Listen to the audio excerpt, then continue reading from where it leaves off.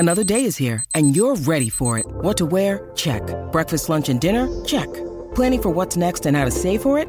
That's where Bank of America can help. For your financial to-dos, Bank of America has experts ready to help get you closer to your goals.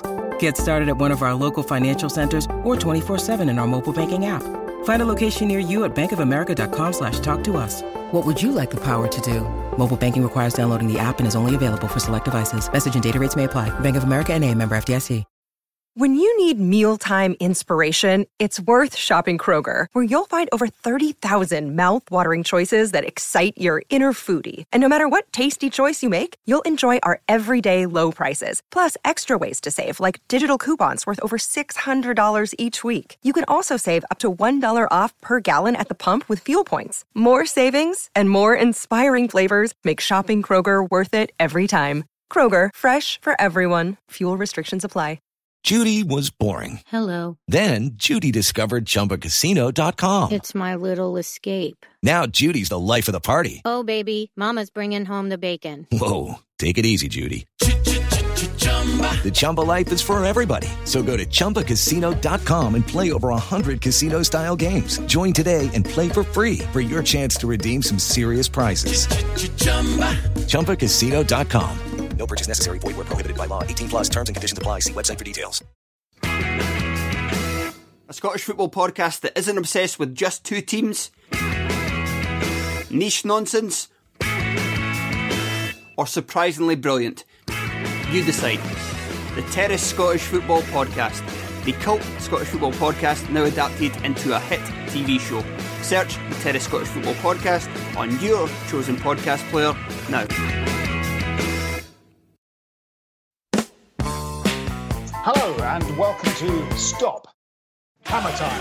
My name is Phil Williams and it's an end of season Stop Hammer Time in which we have two games to discuss, I believe, because we didn't do one last week. So we played Manchester United and Aston Villa in the interim. So here to discuss those two games are, as always, Jim Grant.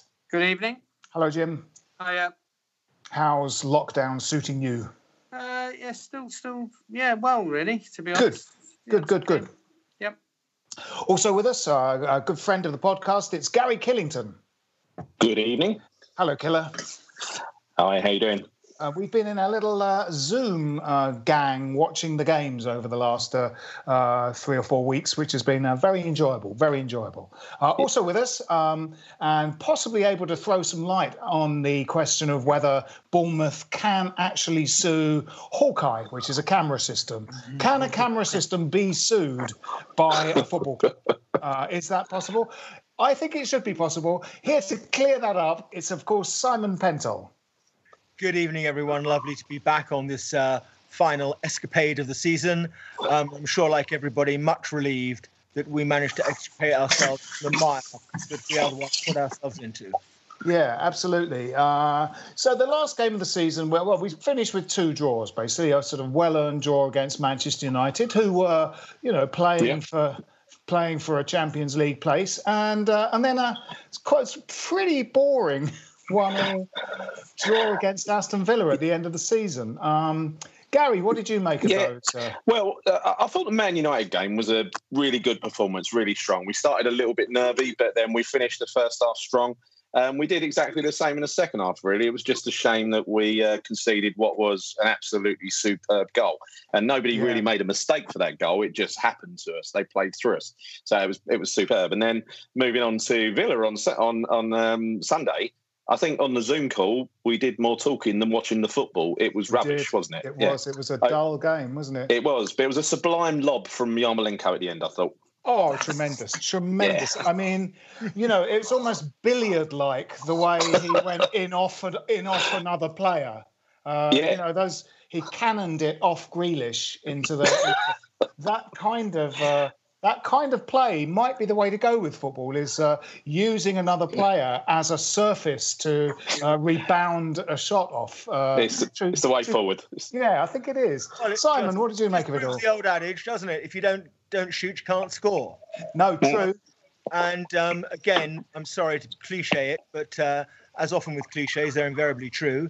However they go in, and it's the sort of probably the best example of that type of goal I think that anyone could probably remember since Italia 90 and the deflection that came off Paul Parker and looped over Peter Shilton. I think it was very reminiscent of that. Yes, but, it was. That was rather crushing, and I couldn't help but smirk on Sunday afternoon as it woke me from my torpor, like all of you, doing my best to stay awake in what was just the most seriously boring 90 minutes I can remember sitting through for a long time. It was tedious, wasn't it?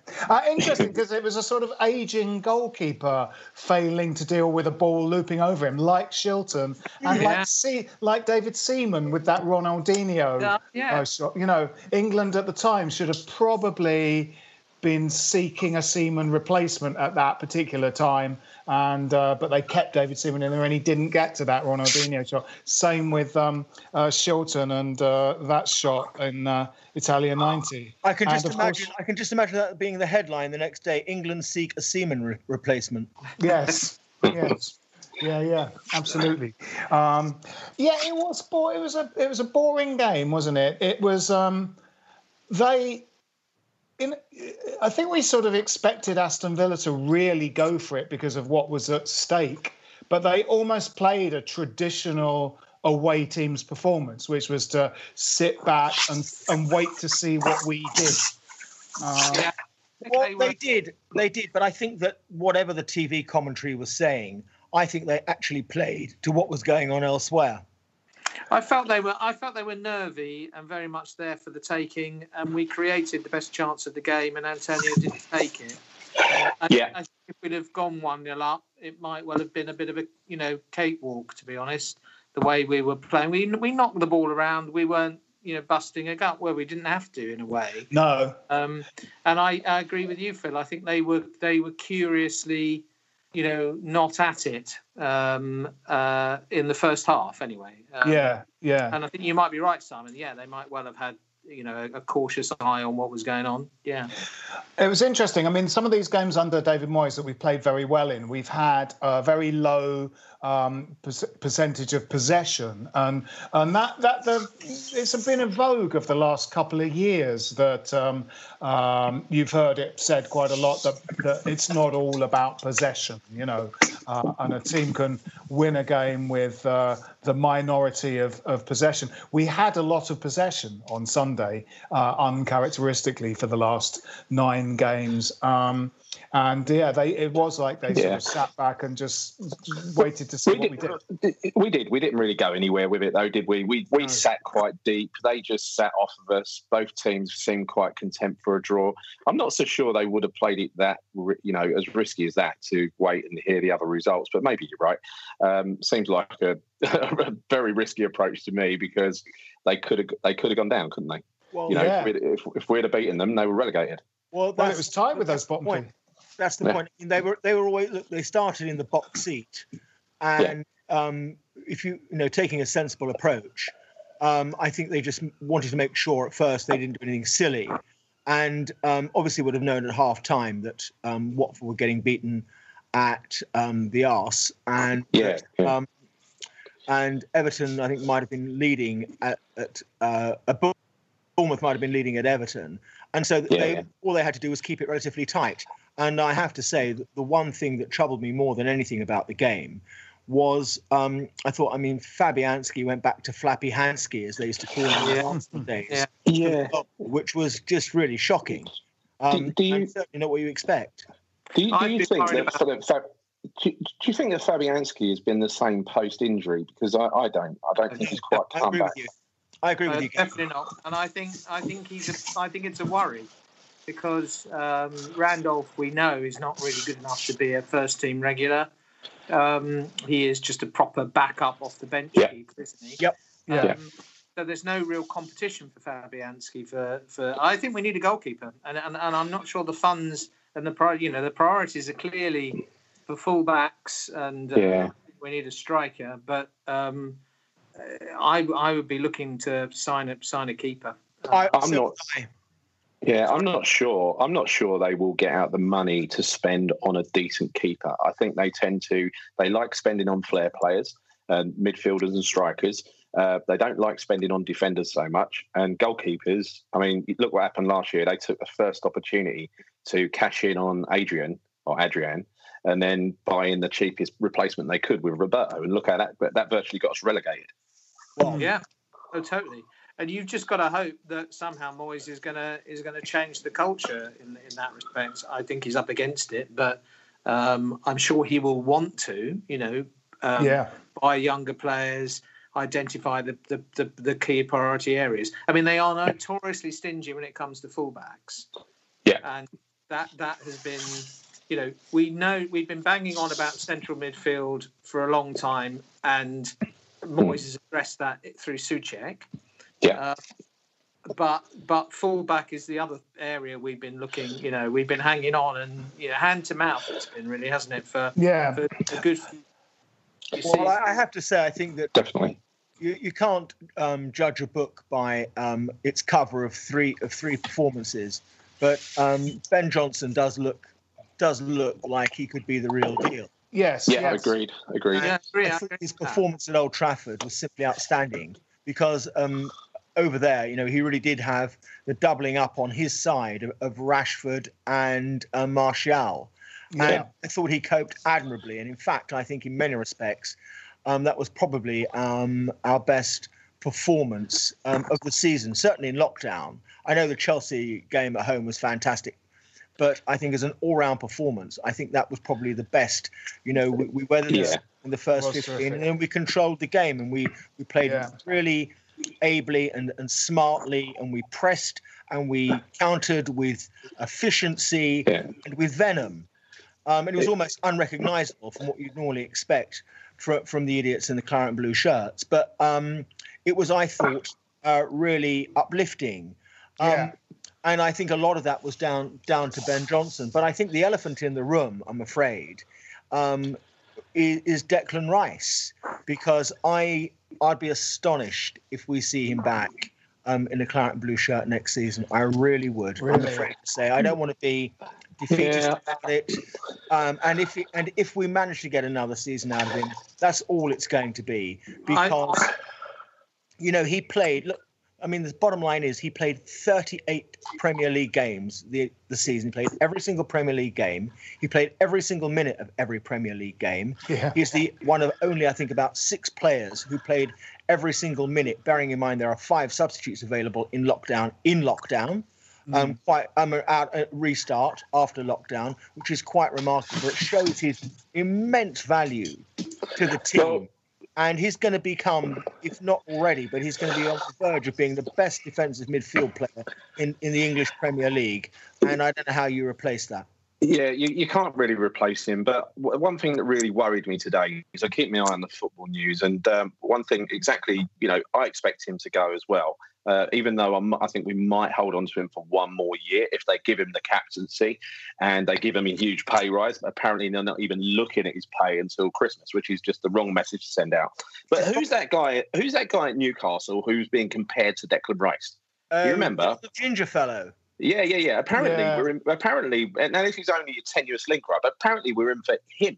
And if we're in for him, that means only one thing. That means that Declan Rice is on his way. Well, I think Declan Rice is going to be on his way. Look, Declan Rice is subject to an incredible injury, and he's proved that he's not injury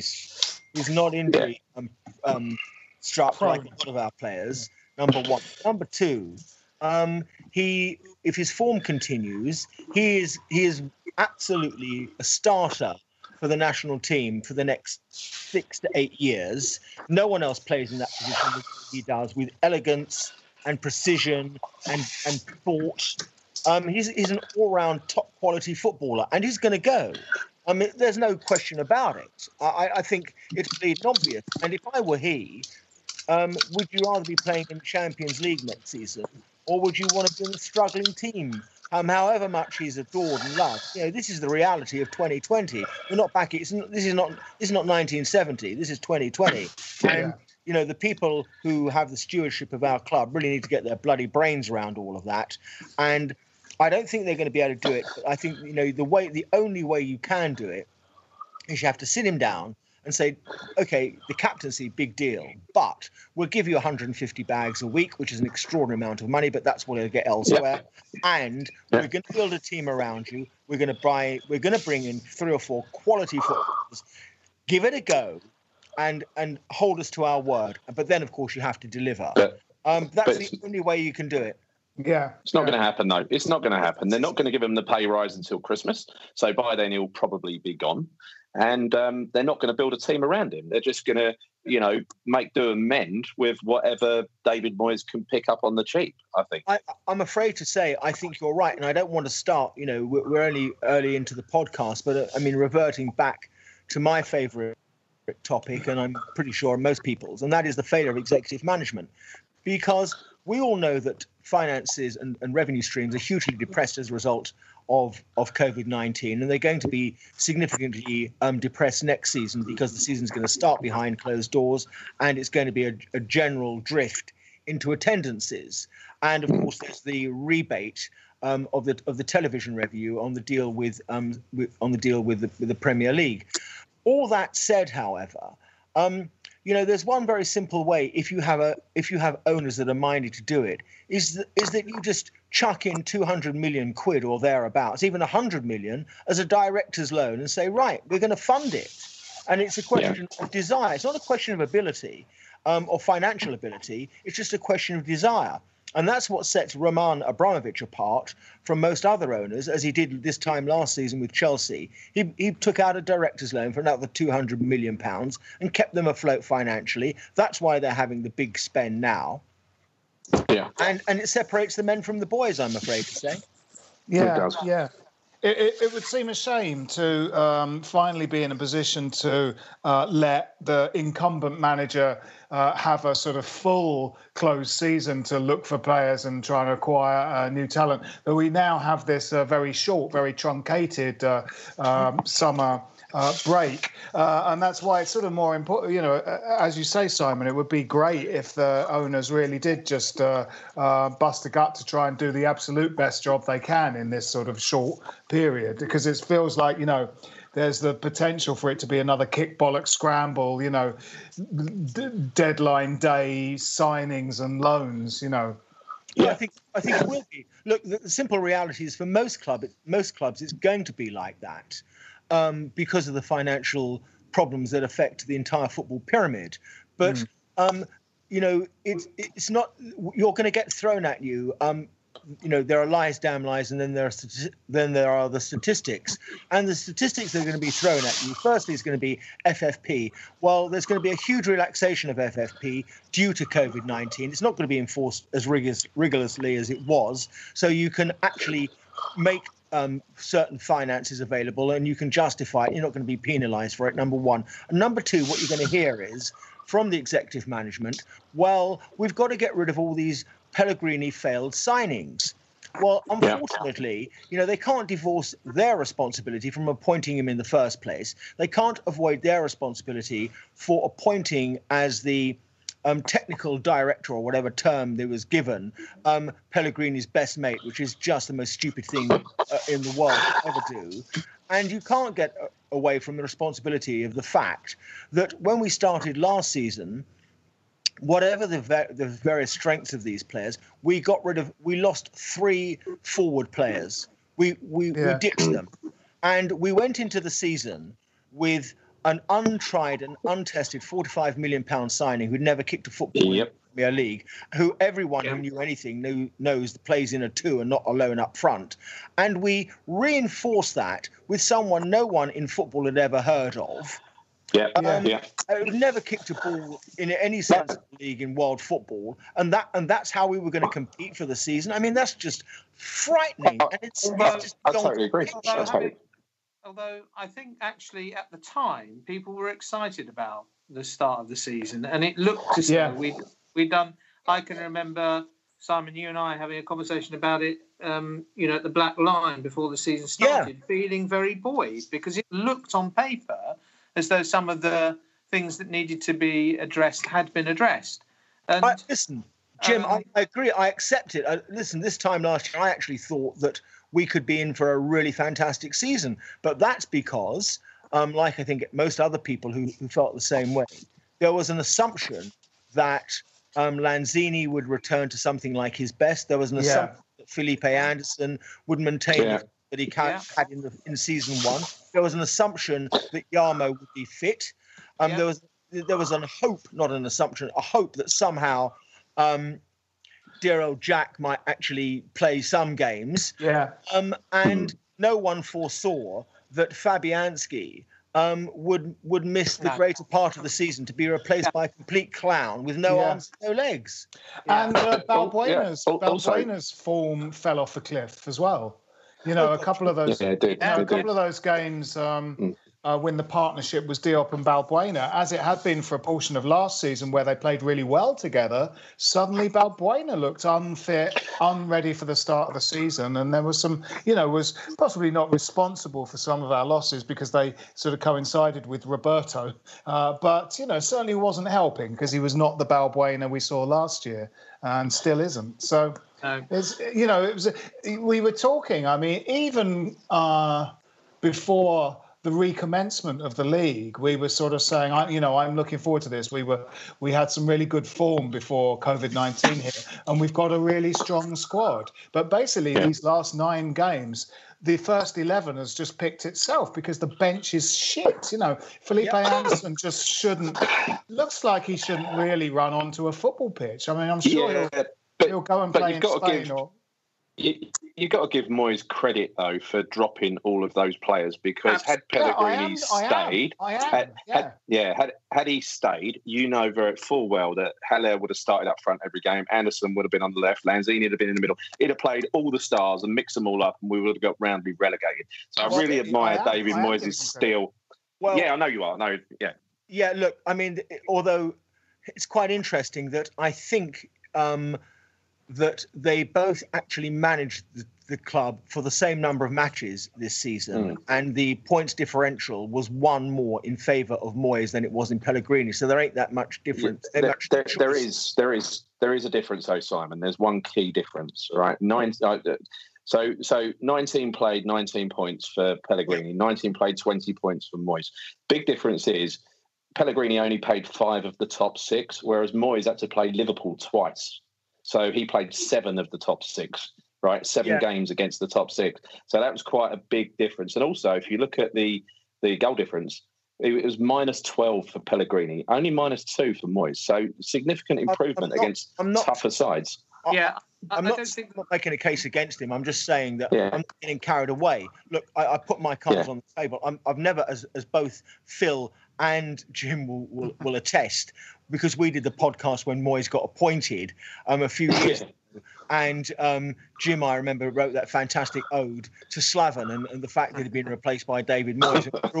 We're all one step away of trying to mimic Gary Speed in our garages if we had garages. But no, in all seriousness, he's not my choice. However, I'm a realist and I'm a pragmatist. And in the circumstances, there's no option. I think there is a future option for the manager of West Ham. And I think it's pretty bloody obvious.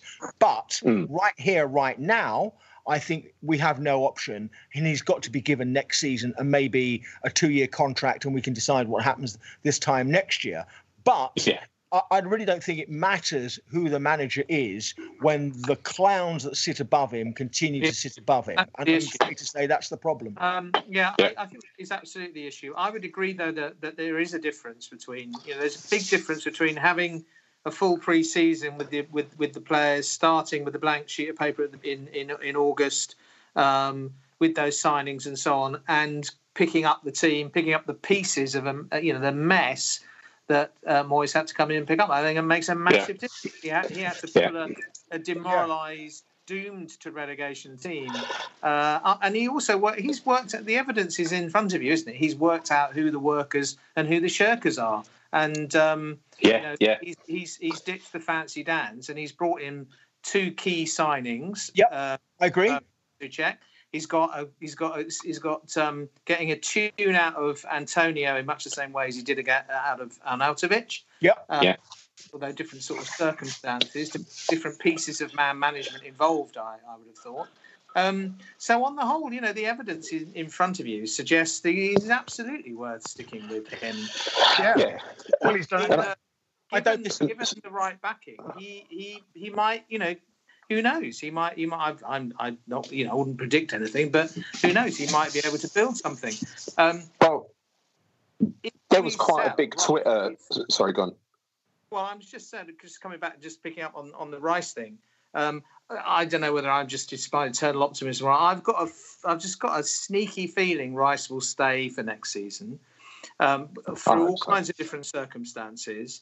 And I think if we sell him, it will be purely because of the greed of the and short-sightedness of the owners, and for no other good reason at all. There are times when I think you have to cash in on your big assets when they're saleable, but he's only 21. And we will get big money for him down the line. He's under long-term contract. We've got other saleable assets. We've got other players who you'll get a fee for at one level or another that we would be happy to see move on. So there's no, if we have to sell to buy, there are other assets because we don't need to sell out, kind of keep out. It would be the most disastrous signal to the club. It would be basically a massive two fingers up to everybody, wouldn't it? The rug completely under Moyes' feet. I agree. I just think. I hope you're right. Toxic if he gets sold. Jim, I really desperately hope you're right. Unfortunately, what I just fear is the reality of football, and I think the only club he'd leave us for is Chelsea, and Champions League. It's Frank Lampard, his best friend in football, is there. It's the team his whole family supports, the team he supports. I mean, it's a huge magnet, isn't it? And we can't delude ourselves that it's anything other than that, I'm afraid. No, I'm not.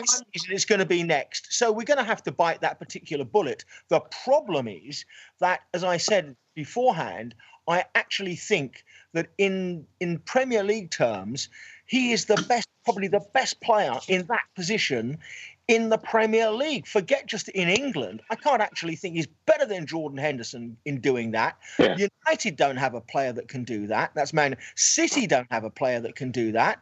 And nor do Chelsea, which is why clearly they're interested, even if they play him in the four. But that tells you everything you need to know about this guy's his trail is only in the ascendant. It's going nowhere else, subject to form and fitness, and he has proved in the last 2 years that neither of those seem to be a hindrance. But there are things that they can do. We've already discussed it. There are things that they can do and should do to keep him for a year. And I, for one, I don't let West Ham piss me off, too easily. But that, if they let him go without a fight, without absolutely trying, if they offered him 150 grand a week, they offered him the captaincy, they'd done the right things and, said the things you said earlier, like we'll build a team around you. If they did that, if they gave that a try and he still wanted to leave, I'd be fine. I'd be happy with that. If you want to go, you want to go. But if they don't try, I'm going to be, I know. They're never going to do that because if you trace their whole history in football ownership back to when they first got into Birmingham, they've never done that. Their short-termism, that's what guides them. They're opportunists and they're short, and they operate on a short-term view. They've never had a vision. They've never had any plan that's entirely visible. Remember, this is 10 years now, strangling the life out of our team. It's 10 years, and we are, in real terms, no further forward on the playing side of it than we were when these clowns took over. And what was the first thing they did? They got rid of Gianfranco Zola and replaced him with an absolute walking fucking disaster. Yeah, that was. I know. You can't learn from that. Yeah. I mean, the worst decision ever. As the kids now say, FFS. What do you think's going to happen? Yeah. Well, but they got rid of Zola after, a season in which we did even worse than we did this season. We were lucky to stay up on points. We stayed up with 35 points. Yeah, we did. You don't. It's the replacement rather than the sacking of Zola that is the issue.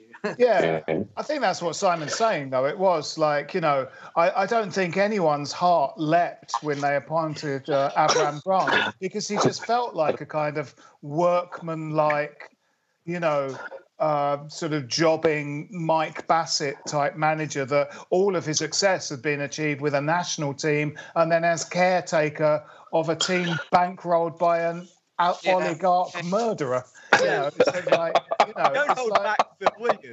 Yeah. A team that proved by winning the Champions League in 2012 that they didn't even need a manager. Because when you've got a spine that consisted of Cech and of Terry and of Lampard and of Drogba, and you've got the best left back of football, you don't need a manager. They can pretty much play themselves. What are you going to do? Teach John Terry how to marshal a back four, or teach Frank Lampard how to score a goal from midfield, or Didier Drogba to be the best hold-up centre forward in the world? Don't be stupid. No. Any of us could do that.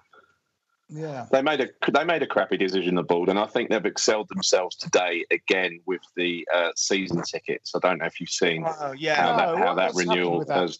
Well, basically what they've done is what I expected, because if you look at their finances, they always look for a cash injection at this time of year to aid the cash flow. So basically, the first thing this morning, emails came in. You had two options. You could either fully renew.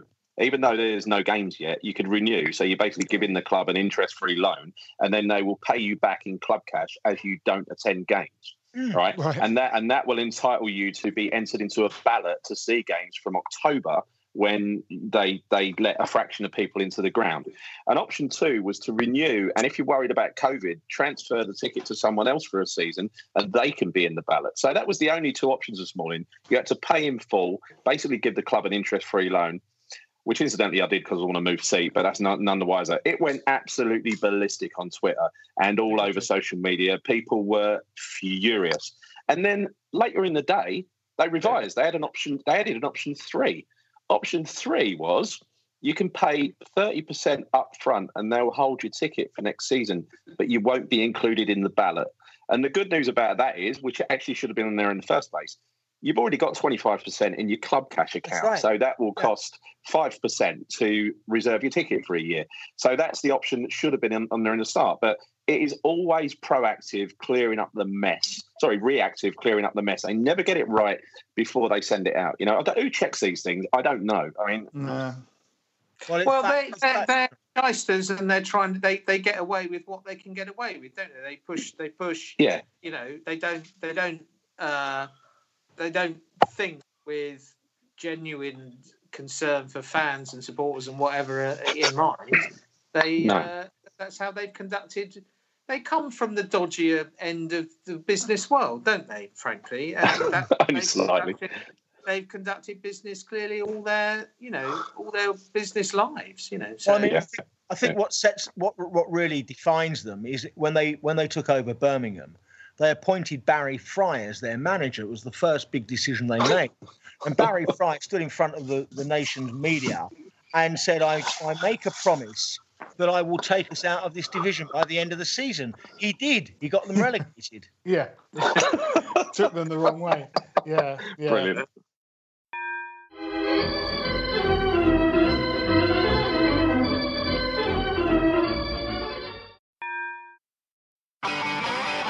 If you want an e-bike that doesn't look like it's made for the shopping precinct, something that's less Mr. Bean and more Steve McQueen, check out the range of bikes from London-based Cooler King.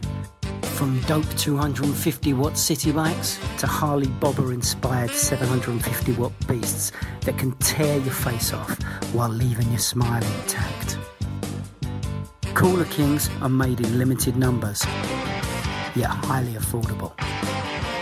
Check them out now on the web at cooler.bike or find them on Instagram with #CoolerKingBike.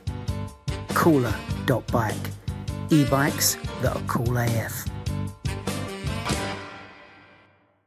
So, There have been some rumours of little bits of transfer business over this the closed season. It's quite spotty bits of information. I mean, but basically, it sounds like they're going to listen to offers for a few players. Anderson, mercifully, Lanzini, sadly, Ajeti, very pleasingly. And it seemed like there was a sort of rumour today that Southampton are interested in Fredericks, or might be interested in Fredericks, as part of a kind of deal. There's someone at Southampton that we'd like to acquire. Yeah. Well, the goalkeeper. I'll take the goalkeeper. Other than that, or Danny Ings. But beyond that, no thanks. Yeah, actually, I think we should buy. Sorry, go on. I think we should buy Burnley's backup keeper. But I think the news about Fredericks is welcome for me, because I think he's just not a great defender. Positionally, he's awful. Now, we've watched him in a couple of good games. Last year, Tottenham and Liverpool, we watched him. He performed absolutely brilliantly, used his pace to, didn't really get into trouble. But whenever their pacey players tried to strip him, he was, he'd give them a 2-yard start and he'd still catch up and pass them. When he has a good day, he's very good. He has too many off days. And when he has an off day, my God, he's awful. And he's been getting, regularly. If you look at the performances lately, it hasn't looked to the naked eye that bad. But when you watch it back and you watch some of the goals that we've conceded due to him being out of position, awful. We can't have that, and we can't have Cresswell over the other side. So this goes back to what Jim said earlier about fullbacks. Yes. Yeah, Jim. Totally. I would say I agree with that, Gary. I agree that he's not the greatest defender, but I think he's been most disappointing as an attacking threat, because he has got pace to burn, but I don't feel he's a good enough footballer in an attacking sense for me. No, he doesn't have a cross. His touch lets him down, and his crossing as well is not great. And I think, it's probably in the modern game, it's probably the most challenging position of all now, fullback, isn't it? You look at the way that the top teams are using them. They are like wing backs, except they're not. They've got 2 central defenders behind instead of 3, and they are expected to create things. They are expected to assist. They are expected to get up and down. So you need an athlete, but you also need a footballer. And I think he's an athlete, but not a footballer. It's a testament to that kind of change of formation that kind of you really don't see many traditional wingers anymore. Like Manchester United, who used to have your sort of Keith Gillespie and Poborski and Giggs and stuff like that. You just don't see traditional wingers anymore. Those, those nippy guys, they're now more a kind of, the idea is they're sort of part of a front three or something, like Jarrod Bowen. He's not a traditional winger because he's got a little bit more to his game than a winger that's just basically going to run up and down the flanks and put good crosses in. It's strange. I mean, pace is really valued now. Like I've said many times, when I saw Traore at Middlesbrough, I sort of thought, blimey, that guy would be handy for almost any team because he runs really fast, and we haven't really seen that for a long time in the division. It's scary.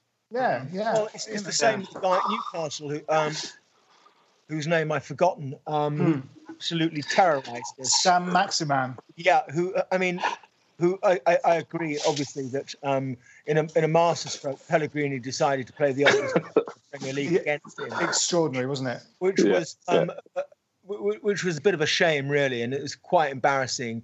But so these guys do exist. But the point about the fullback position is that Trent Alexander-Arnold has reinvented that position, and he's set the bar so high that I think that all fullbacks, particularly on the right-hand side, are judged by that, and unfortunately, very few are gonna reach that level.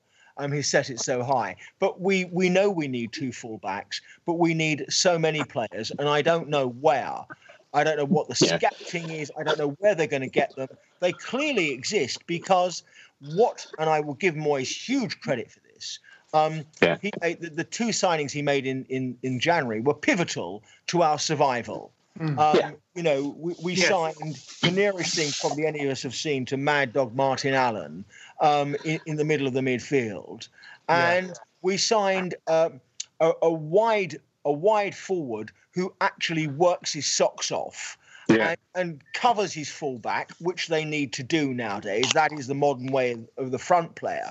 You've got to cover your fullback. He does that. I mean, the energy he has brought to the right-hand side is quite remarkable. So there plainly are players out there.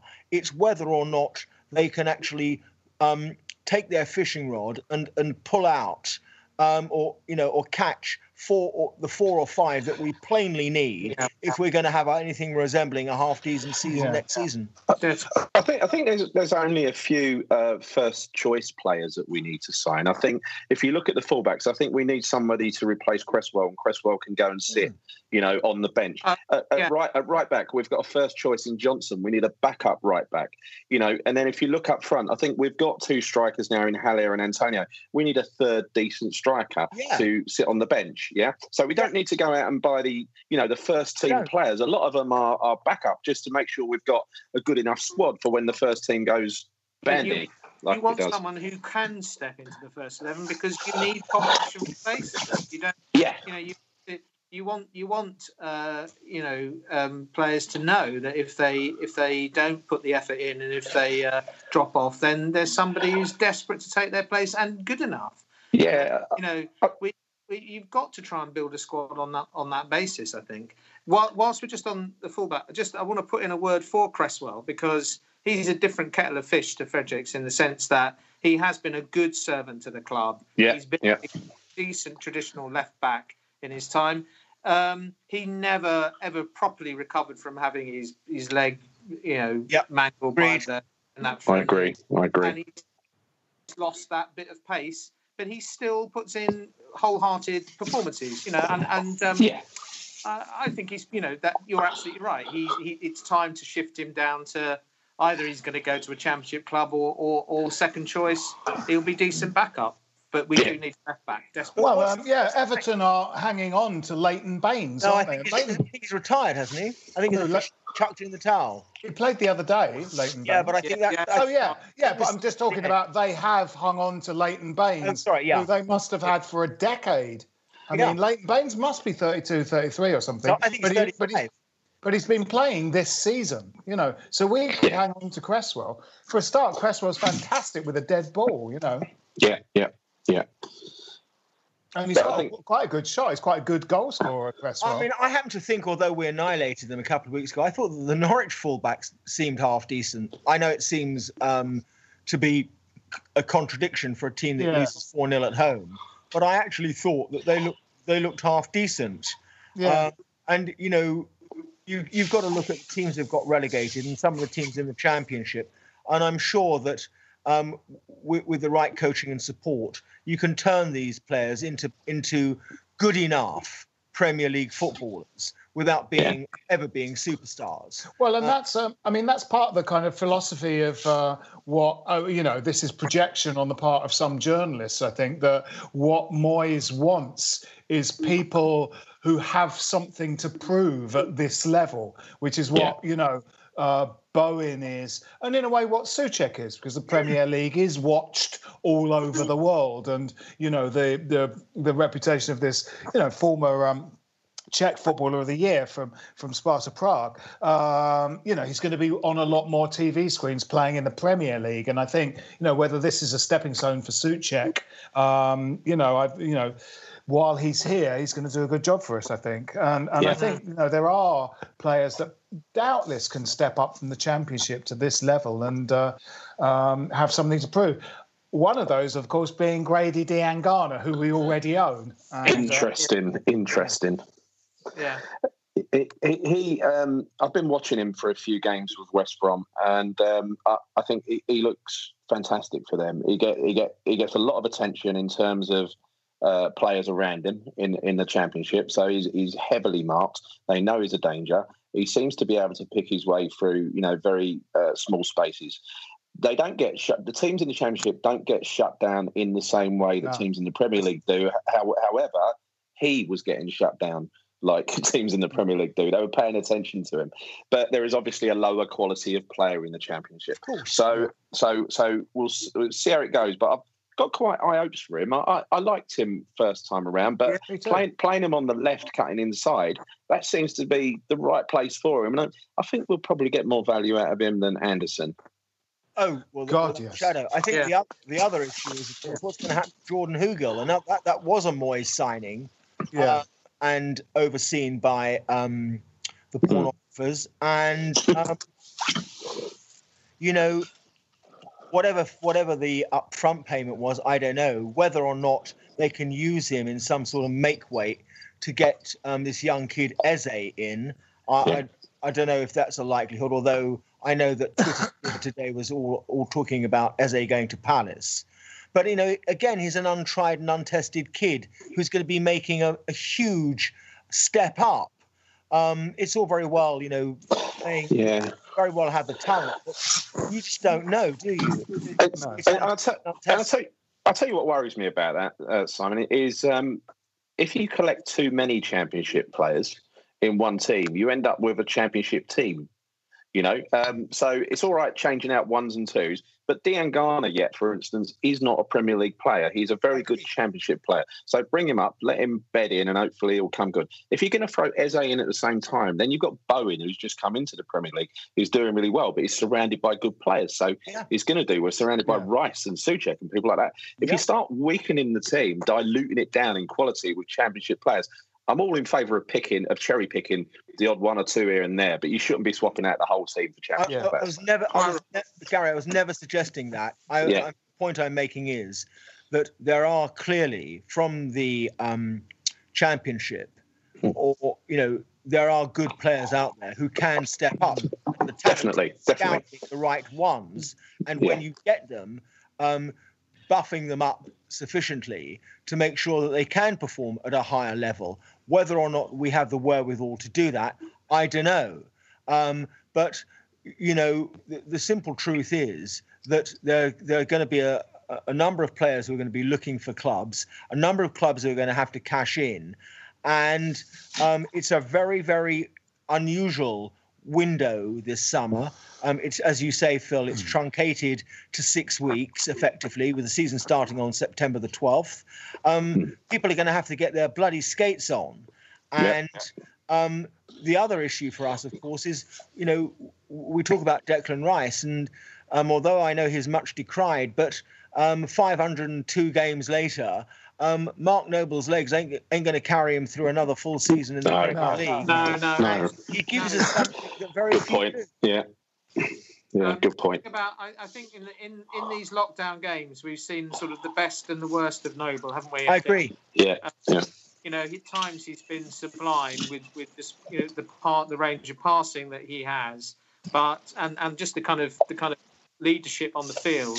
But in that Villa game, coming back to that and the slowness of it, so much of the slowness of our play against Villa was to do with him sitting on the ball for ages and sort of going around in circles and waiting for the perfect pass. And he does slow us down as an attack when we have the ball a lot. Yeah, he does.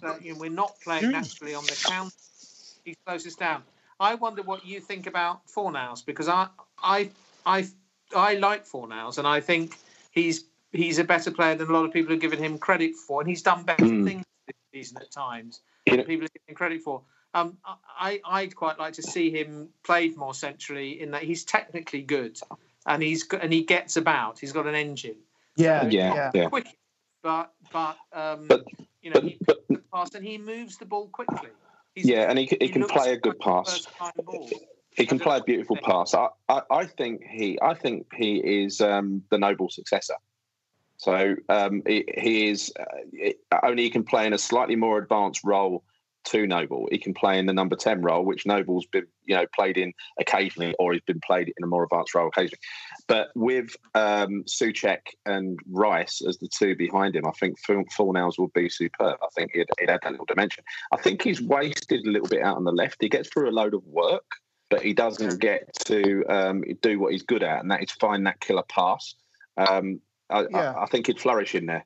I think when we had, we had some very good performances playing with just two holding midfielders in Rice and Noble, or Rice and Souček, and giving us another creative player in front of them, as well as the three up top. So Antonio, Bowen and Haller, with Fornals behind them, and then Rice and Souček, for example, in this formula, if we didn't play Noble, behind them. What does everyone think of Alex? Had a decent game, didn't he? What does everyone think of Alex? I feel similarly to the way I feel about Fornals, that there's a real footballer there, and that what happened to him was that he found himself increasingly isolated, both positionally but also in a team that wasn't doing well. And you saw as the first half of the season went on, because he started with those early goals against Watford, for example. As the season went on, you saw his shoulders slump more and more. I think, and there in that game against Southampton just before lockdown, when you had him and Antonio and Bowen play, I thought we looked mustard up front, to be honest. I've heard it from more than one source. I've heard it from more than one source about Haller that he is not nasty enough. He's not physical enough, and they're trying to put that into his game. I think it's interesting that Moyes has brought him on the last couple of games, and he's gone up and he's held the ball up well. He's very, very good in the air. In fact, the stats earlier in the season, he was the most dominant player in the air in the whole Premier League, right, when he was playing. So he does quite well from that perspective. But when you play him up front on his own, he doesn't have the physicality or that nasty streak. He doesn't elbow the defenders. He doesn't do it. I kind of hope in a way that no one knows how to annoy a defender more than Nolan. I'm hoping that Nolan is trying to help him to develop a little bit of nasty streak, or maybe send him to martial arts training in the summer or something. But I can't say I haven't seen anyone for years who successfully played, a sort of effectively a 4-5-1. Didier Drogba was sort of the definitive player to play on his own up front. Even Andy Carroll wasn't very good at it. He's just tall.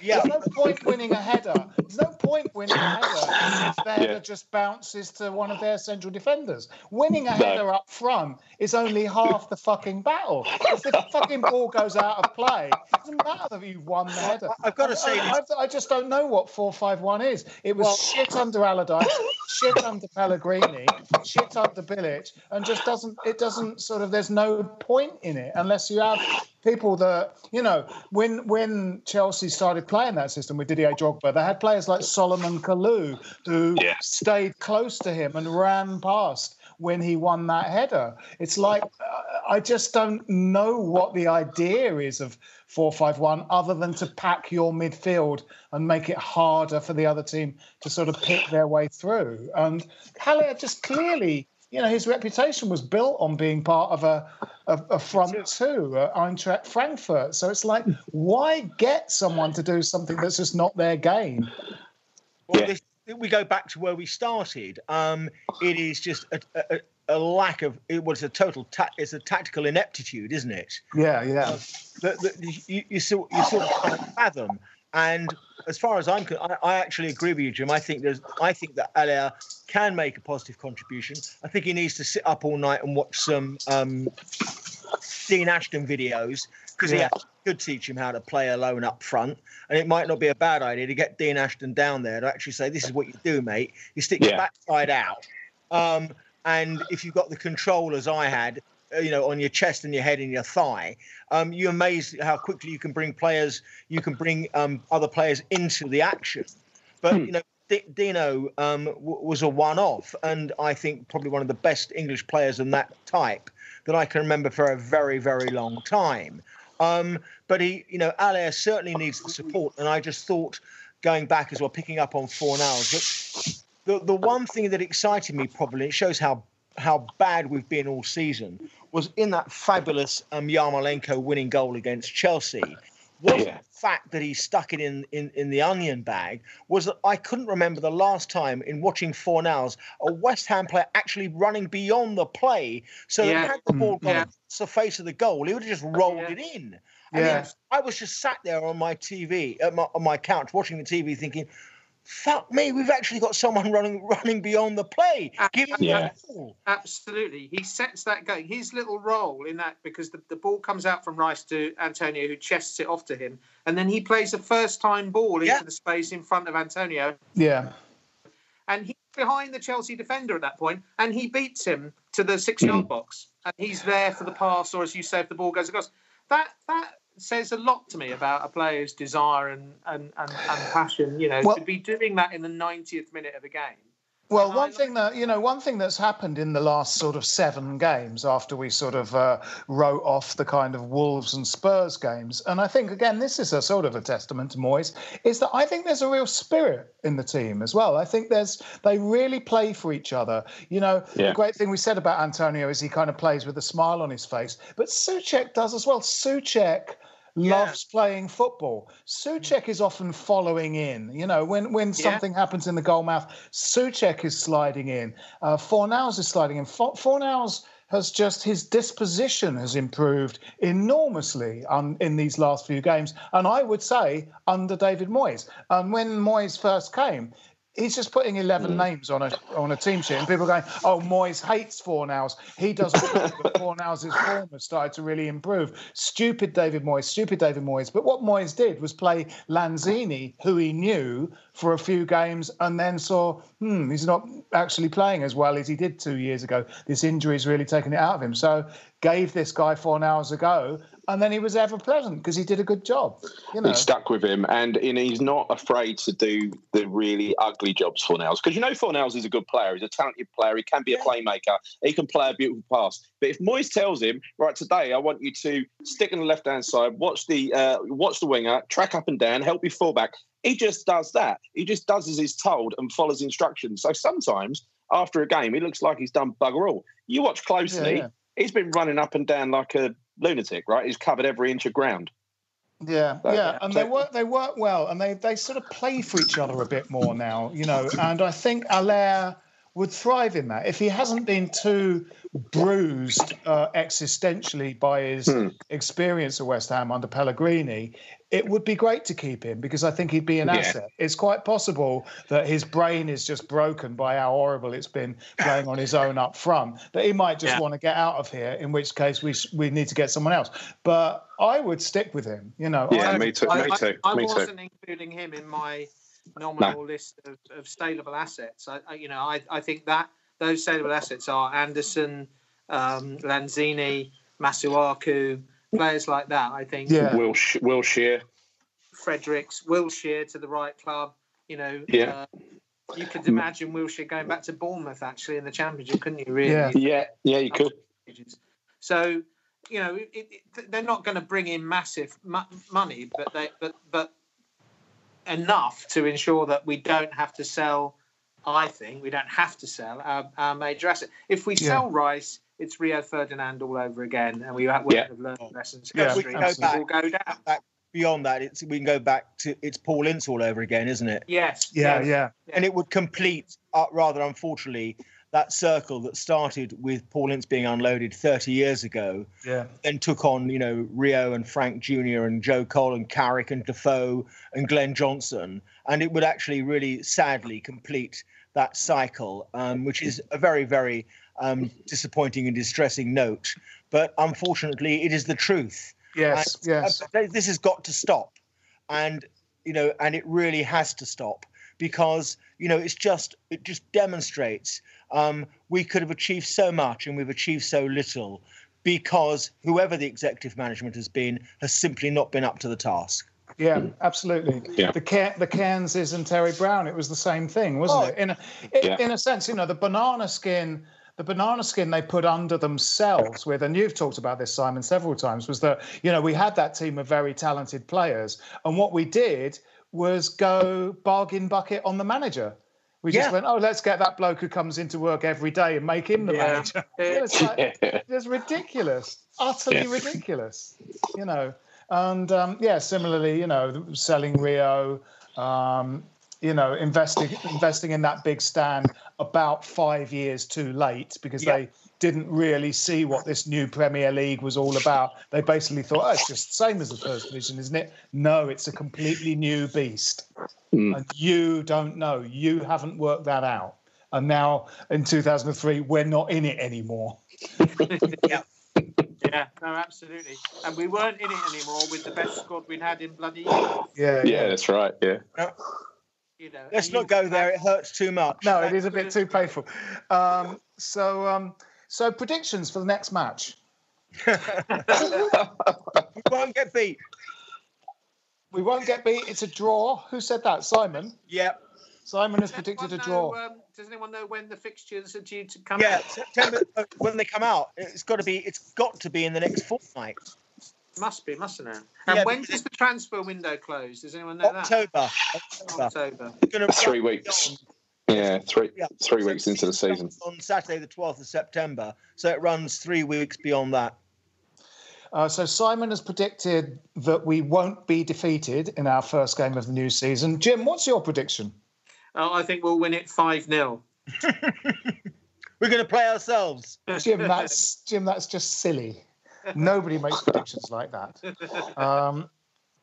My prediction is that our first game of the season will be against a team from north of the border. By that I mean sort of Watford. Oxfordshire. Yeah. Oxfordshire. Yeah. It'll be a northern team. Gary, what's your prediction? An easy 2-1 win. It's a win. You're predicting a win. Simon, we won't be defeated. Jim, a rather idiotic 5-0 win. He's predicting. And I think we'll play a northern club in our first game of the season. Hopefully not Leeds. No. No, I don't want to. You don't want to be the first team to play them. No, you don't. No, they'll be on fire, won't they? They'll be buoyant. All right. Well, that's probably about it for this Stop Hammer Time. My name has been Phil Whelans, and we'll see you next season. With me this week have been, as always, Jim Grant. Cheerio. Gary Killington. Goodbye. And Simon Pentle. Good night, and come on, West Ham. Come on, you Irons. Wasn't that a great podcast? Now, if you've got 90 seconds spare in your day, come and listen to ours. It's called What Has He Said Now? And is available wherever you got this podcast. You're going to lose a number of people to the flu. This is a Playback Media production. Get all the associated links for this podcast at westhampodcast.com. Sports Social Podcast Network. Hello, it is Ryan, and we could all use an extra bright spot in our day, couldn't we? Just to make up for things like sitting in traffic, doing the dishes, counting your steps, all the mundane stuff. That is why I'm such a big fan of Chumba Casino. Chumba Casino has all your favorite social casino-style games that you can play for free anytime, anywhere with daily bonuses. That should brighten your day a little. Actually, a lot. So sign up now at ChumbaCasino.com.